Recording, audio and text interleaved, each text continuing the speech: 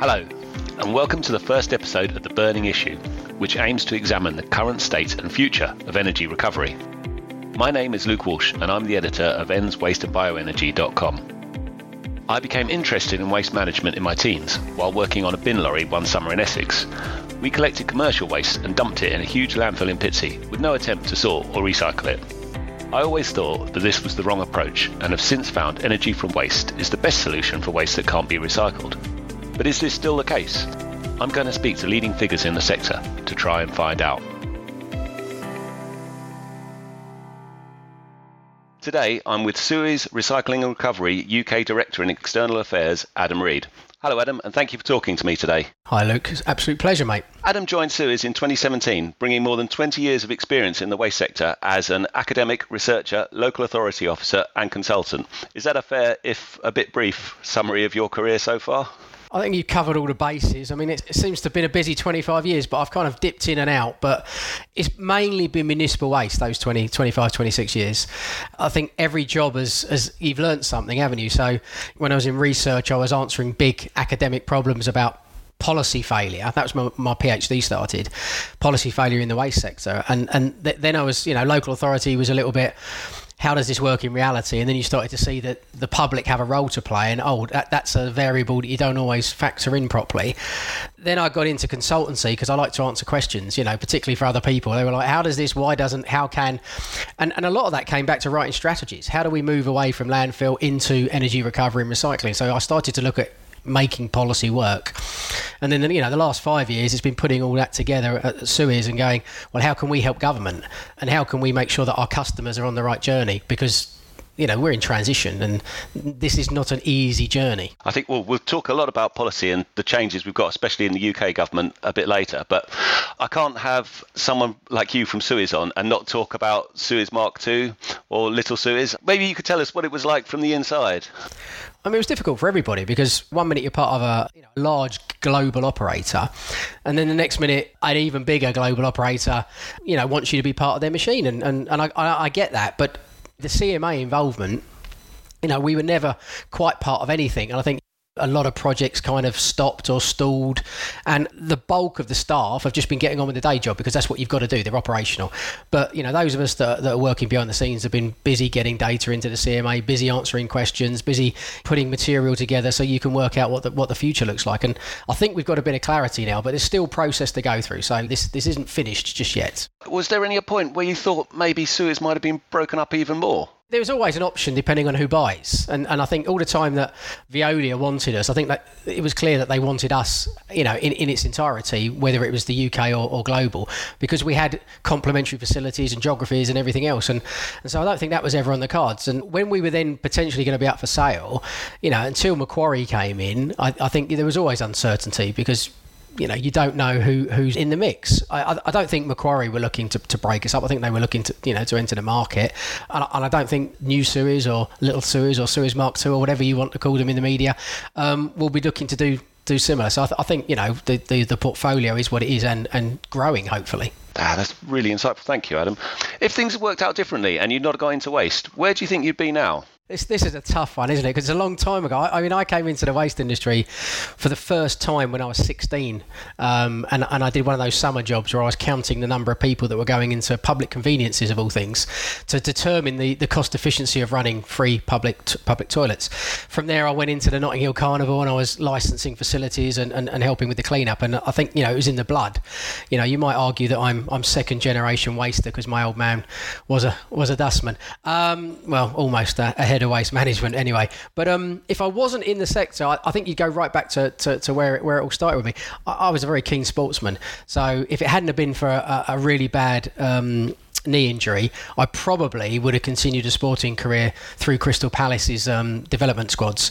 And who knows, maybe I'd have been playing lower division football for a few years. But by now, I'm 48. Let's not hide. I'd have needed a second career, I'm sure of it. So if I'm honest, I'd have either been coaching sports because I love interacting with kids and I love sport, or I'd have been a geography teacher, because geography's always been, right at the core of everything I do, which kind of explains why I've ended up in the waste management industry. I get to talk about the environment, I get to talk about people, and I get to travel. It ticks the boxes. What is an average day like for you at the moment? There's never been an average day in an Adam Reed world. I'd like to say I could paint a picture that makes sense, but it doesn't. I mean, look, I get up early. I'm one of those classic Suez members of staff that doesn't need to sleep. So I'm up at 4ish. I'm off doing some yoga. I'll go for a run. I might go for a swim. Then I'm at the desk from 8 o'clock, and it's emails, it's prep for presentations, it's team meetings. And then post-COVID, I'm getting back out and about again now. So the conference circuit's on again. It's October, so there's lots of events. And I suppose I share my time between being at events and engaging with government. We've got MP visits coming around our sites again now. We've got briefings going into senior civil servants. And I suppose for me, it's about helping shape the way that they see our sector and giving them a hand, I think, with some of the ideas that they might have about good policy and bad policy. It'd be wrong of me to say that I can change their mind, but I'd like to think I nudge in a nice way in the right direction about the things that probably work for the sector based on our experiences. You've talked obviously about politicians visiting sites there. There's a lot of turnaround of ministers and even prime ministers recently. How are you keeping on top of that? Thankfully, I've got some good consultants that work alongside us that are keeping us briefed on particularly some of the new cabinet members, because let's be honest, they're quite new to politics as well as senior politics. So getting to know them is important before I have my first meeting. We're scanning the press. I read a lot, whether it's online or even some hard copy. You've just got to be prepared. Long before we knew who the new leader was going to be for the Conservative Party, we already had briefings lined up. We already had an idea about, the differences between Rishi and Liz. And, for us, it was about understanding then where some of our policy needs might fit into their agenda. Is it going to be climate change led? Is it going to be green recovery? Is it about jobs? Is it about the economics purely? I think we already started to change some of our messaging and narrative when we recognised, Liz Truss was looking like the strongest candidate. She's got a slightly different feel to her than Rishi Sunak. So, do you think her take is probably slightly less environmental than you had David Cameron come in and he pushed the green stuff, and since then it's been pushed back slightly? Where do you think we are now? I think they've all had a strong green ethic in there. I mean, you've only got to look at Theresa May. She's now chairing the Aldersgate Group. She's a firm, committed environmentalist. It's just sometimes politics gets in the way, doesn't it? I think, Liz Truss spent her time, she's done her apprenticeship, so to speak, in the Department for Environment. So you'd like to think she understands it, even if at the moment the key priority is probably to get the economy rolling. And I think, I'm a pragmatic environmentalist.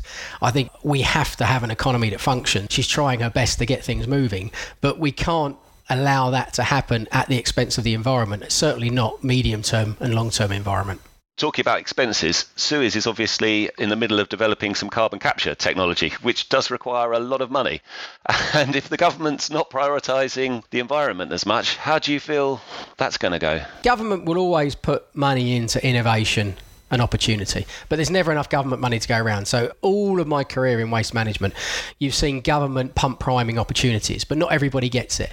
And so whether we get funding through CCUS, BAYS, or whether we don't, I think the issue for us is, can we create a good business case?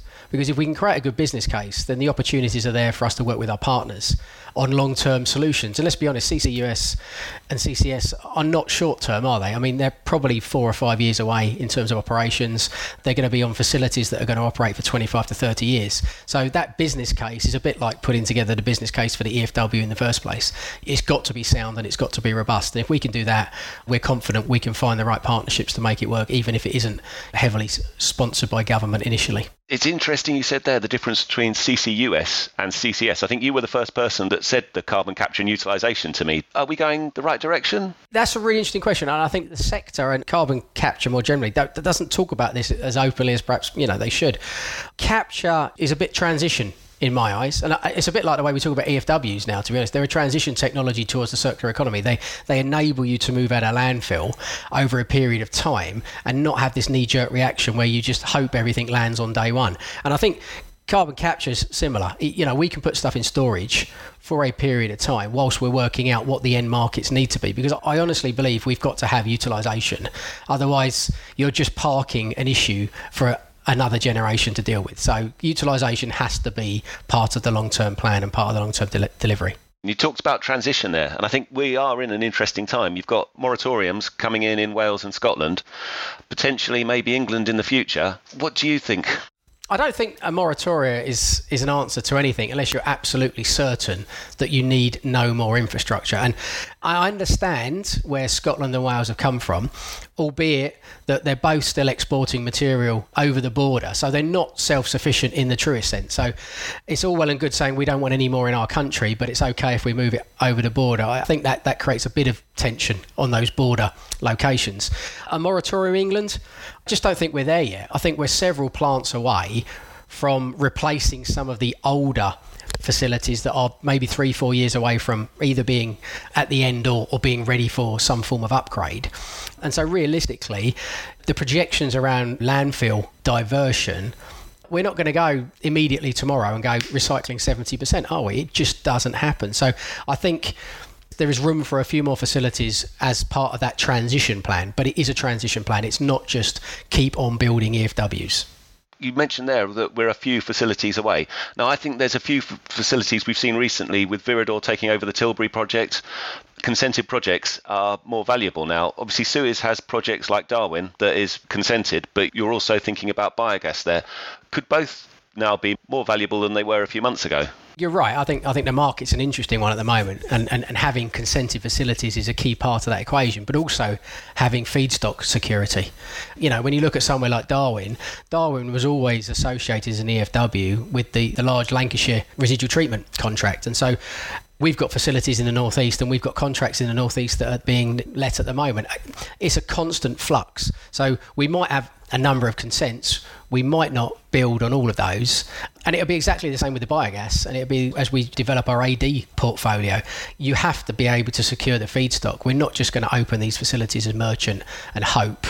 You've got to have good business case. So we will look at many more sites than we will need, because we're conscious of the right sites being really important, because they're the ones where they've got feedstock availability or likely to have good access for the feedstocks that you need. From a business point of view, that makes perfect sense to me. But then you've got the NGO side, like the UK Without Incineration Network, and they come in and say there's so many tonnes of consented projects around, which means we're leading to overcapacity. But you've just said that obviously a lot of those projects won't go forward. So how do we explain that to the wider public? I think it's difficult for the energy from waste sector to convince the general public of anything. And UK Win have definitely got the moral high ground, whether I agree with them or not, because it's an easy conversation. Look at all this consented tonnage. We just have to be totally honest and transparent, and I hope we are when we have these conversations. I mean, the ESA have been working for the last 2 years now on being very clear about what is consented versus what is live, and when might sites be built, and if so, how large, and actually which other sites might close. And I think we've just got to continue as a sector to be as transparent as we possibly can. These sites, meet the environmental emissions criteria, so we can be hammered all we like about their pollutants, but they're under the target level, so we have to accept that we're doing the right thing. And I think from a tonnage perspective, none of us would build excess tonnage into our system, because all that's going to do over time is mean your system becomes inefficient as some of that tonnage disappears. So we're not building a sector that's going to be dominated by EFW for the next 50 years, because we know that you won't need half of those plants for the last 30, let's say. There's nothing worse than an empty plant or a plant that's running at 20% capacity. It's terribly expensive for us to run them and not be efficient in feedstock control. Industrial action in the waste sector in particular, but also in related sectors such as ports and trains, has caused disruption. Do you think this is going to continue going forward? I do, and it's a shame, but I understand where they're coming from. Sometimes industrial action seems to be the only way to be heard. And it's not really our sector that's the problem here, is it? But it shows you the issue with how you negotiate with trade unions and how sectors are respected or not respected by their peers. Industrial action on transport, particularly the rail, was a real headache for us. Suez, but the sector at large, because we move an awful lot of tonnage on the rail, avoiding hundreds and hundreds of lorry movements on already congested roads. So for us to not have access to rail for 2 or 3 days at a time, and suddenly it's like being at Christmas, isn't it? There's only so much storage you've got in an EFW before you've got to move material one way or the other. And the bunkers were getting full, but we had contingency plans in place. And I think the one thing I will say about all of these industrial actions has been we've had early heads up, and we've been part of contingency planning with DEFRA. DEFRA have had meetings with us, the rail sector, and others to really understand what's going to happen when and what the ramifications are. We've been able to keep certain lines open overnight to keep a minimum operation in place, and I just think that the wider stakeholder group should be applauded for the effort that's gone in behind the scenes to make sure that we don't end up with waste on the streets and a Napoli-esque type situation. And on the subject of disruption, we've got Brexit. Is it still having a big impact on the waste sector, or have we seen the worst of it? Probably seen the worst of it in terms of manpower. A lot of staff who were worried about Brexit or were from Europe and decided to go home are gone. And we're still struggling to recruit fully as a sector, I would suggest here. And why that is, I think, is an interesting point. The British public don't necessarily want to work in waste management. It's far from the desirable number one choice on anybody's list, even if you're unemployed at the moment, or so it seems. But we're changing that, and we're trying to work hard on showcasing the benefits of working in waste and resource management. The hours might suit if you're dropping kids off at school or picking them up, for example. It's quite local for many people. It's not those long lorry journeys that are going up and down the country, but that might be a benefit to some. There's an opportunity to improve the image of the sector, but Brexit has still left us with less resource available in the way that we used to run, and I think COVID just stretched us further. So the two in tandem were a real strain, and I think the sector did really well to keep everything flowing, and generally sites were open, and we didn't have the mountains of rubbish, and we continue to operate good quality services. But there's plenty of opportunity for new people to come into the sector, I can promise you that. Recycling rates slipped to 44% from 45.5% earlier this year. If recycling is going the wrong way, is energy recovery the better solution, or is it encouraging more energy recovery because we're not recycling? That's an interesting conundrum, isn't it? I think we've seen stagnating recycling rates in England, particularly for 6 or 7 years, to be honest. It's kind of been fluctuating. And that says a lot to me, because I think, we talk about the 590s rule or the 690s rule, this idea that for all of the packaging put on the market, 90% of people putting it out for recycling 90% of the time with 90% accuracy, i.e. not wishful recycling. And we've then got 90% efficiency in our plant, and you've got 90% efficiency in the reprocessing plant, and you end up with a recycling rate of about 57%. If you want to hit 70-75% recycling rates, you need 95% efficiency at the 5 stages, and 3 of those stages are about consumers. They're nothing to do with the people that handle the material. So if we're really serious about hitting recycling rates of 75%, we can't go, it's not about EFW, it's not about residual waste. It's everything about public consumption and service provision at the curbside. We have to get that right, and government has got to make it as easy as possible for people to do it right as often as possible, and then the system will make that material flow, and that's when we start to see the drop in the demand for energy from waste, but only after we've moved out of landfill, because there's still 10-15% of the material still going in sort of landfill direction. So if that's the case, there's still a buffer that EFW is going to probably suck up in the short term, whilst we're getting the new consistent systems of collection right, and whilst we're introducing the new target materials, because if we don't bring those into the system as well, we're limiting the ability to hit 75%. It's interesting you mentioned consistent recycling around the country. How do you see that going? Because we've got different systems in the same cities. Will we see united systems? I mean, the government consultation, which of course is a good 2 years in the making now, but we believe once government settles down now that we should see some light on this one in the run up to Christmas. We should see every authority and every business being offered the same collection of materials. What we won't see is necessarily an identical set of bins or colours, or even a consistency on the frequency of the collection, maybe, apart from weekly food waste. So in reality, you can recycle the same thing wherever you are, but you might have to put it out on a Tuesday in a red box when you're at work, and on Wednesday in a pink box because you're at home. That variation probably will continue forever, because government are not keen on stipulating to local government, but I would still prefer a greater level of consistency across the whole of the UK, may I say, not just England, because people are fluid. People move, people work, people travel, people see their in-laws. Our geographical boundaries are not hard and fast, are they? And therefore, confusing people with lots of variations on a theme is probably just a way of us getting the wrong material in the wrong container on the wrong day. And that's the kind of thing I don't want to handle, because I hate the wrong material in the wrong container on the wrong day. I think you've hit the nail on the head there. It's just making it easier for people. We talked earlier about CCU, and that might well be the future of EFW. We'll have to see. But let's talk about technological strides that didn't work out. Gasification, for instance. Suez was one of the many who got fingers burnt with the technology. But what do you think went wrong? Was that just government subsidies? The new technology demonstrator program, which is where some of the gasification plants and the MBT plants, let's be honest, they've suffered as well. We've seen a few technologies, haven't we, that haven't quite delivered. I think the program was, and I was involved in it as a consultant, so I'll speak freely. I think it was designed with the right intention, which was to help prove that some of these alternative technologies that the risk-averse public sector would never have picked as a desirable winning tender, let's say, just would have been, considered too risky and therefore opted out. It enabled a few of them to come to the fore. So then helped them through planning, and because of course it was difficult to evaluate new technologies through a planning system or a regulatory system, to be honest with you. And I think all of that was a good intention. The drive to move out of landfill quickly and the fact that government wasn't really keen on EFW meant we went alternative with a big A down a number of routes. And I've got to be honest, some of these technologies have taken longer to embed than others. And the gasification experience that we've had, our plant at Shepperton, Surrey, is now operational. It's gone through its testing phase and its commissioning phase, and we've learned a lot of lessons about feedstocks and variability and the nuances of operating under different conditions from say our EFW. So I think it's a necessary part of any transition, isn't it? If you're serious about moving out of a series of traditional technologies to new, you're going to have to go through some experiences where you're learning, and those things may not work, or they might work and get better with time. And I think probably gasification is one of those that we know it can work.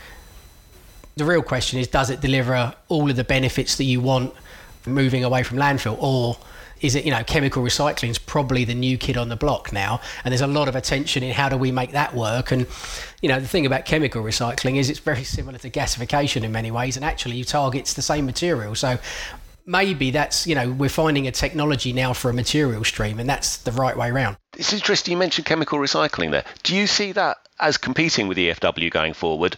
Because obviously you need a lot of the same feedstock, or are they complementary technologies? I think they're complementary, and I think you could even co-locate them potentially depending on how we capture material. We don't really want plastic films because they're high calorific value going into our EFWs, because that would actually limit the amount of tonnage we could handle because of that fine balance between tonnage and calorific value.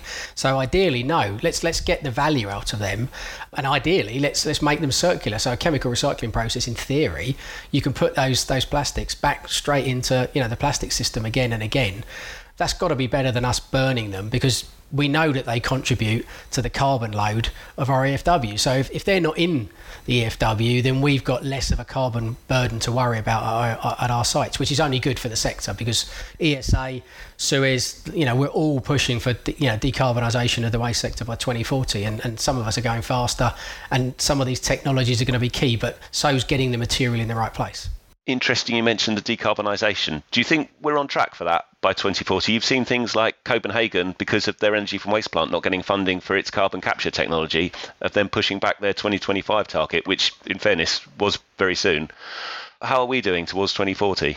I think 2040 is still deliverable, but it's a big ask, and it's a big ask when policy's still slipping. Because some of the initiatives that we've banked on in the the sector strategy, if you like, involves plastics not going to EFW. Well, that only happens if A, you capture them, and B, you've got alternative technologies. Well, neither of them have progressed a great deal in the last 2 or 3 years. Doable, yes. Becoming harder to deliver, yes. But none of us are shying away from the fact that we've got to get there, and we can see a way of doing it. There's a lot of moving pieces, and a lot of it's going to come down to our customers playing, doing the right bit. And if everybody lags, if we start seeing contracts being extended and then let 6-7 years down the line, we're going to need a massive hockey stick of improvement in the last few years. That could put a lot of pressure on the system to adapt. So I'm hoping a bit of guidance soon, some legislation in place, in the next year, and we can actually get some early movers on the go, and we can learn some of those key lessons quickly. This is the final question I'm asking to everyone on the burning issue. What's the question you'd wish I'd asked you, and how would you have answered it?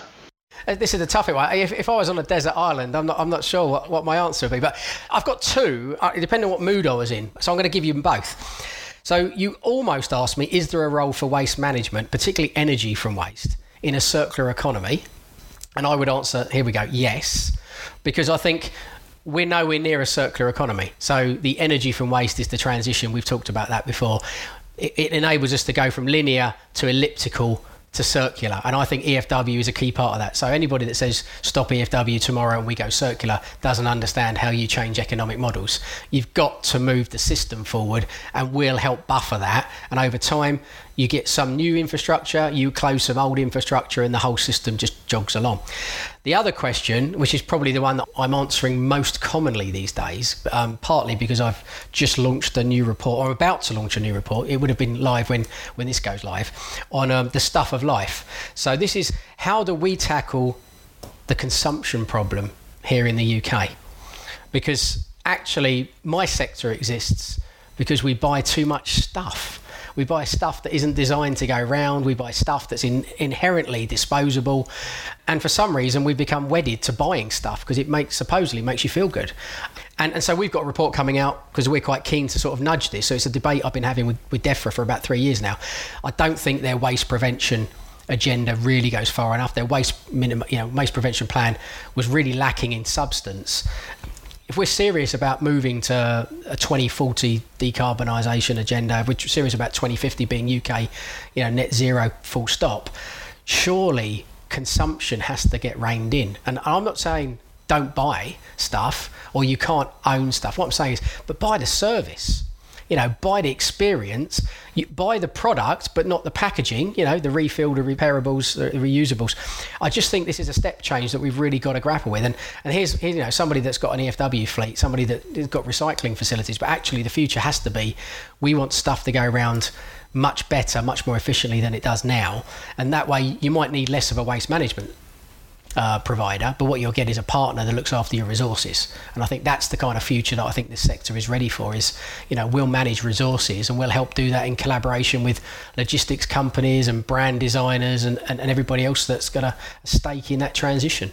That makes perfect sense to me. I thought for a while you were perhaps talking yourself out of a job, but there's always going to be a need for perfect.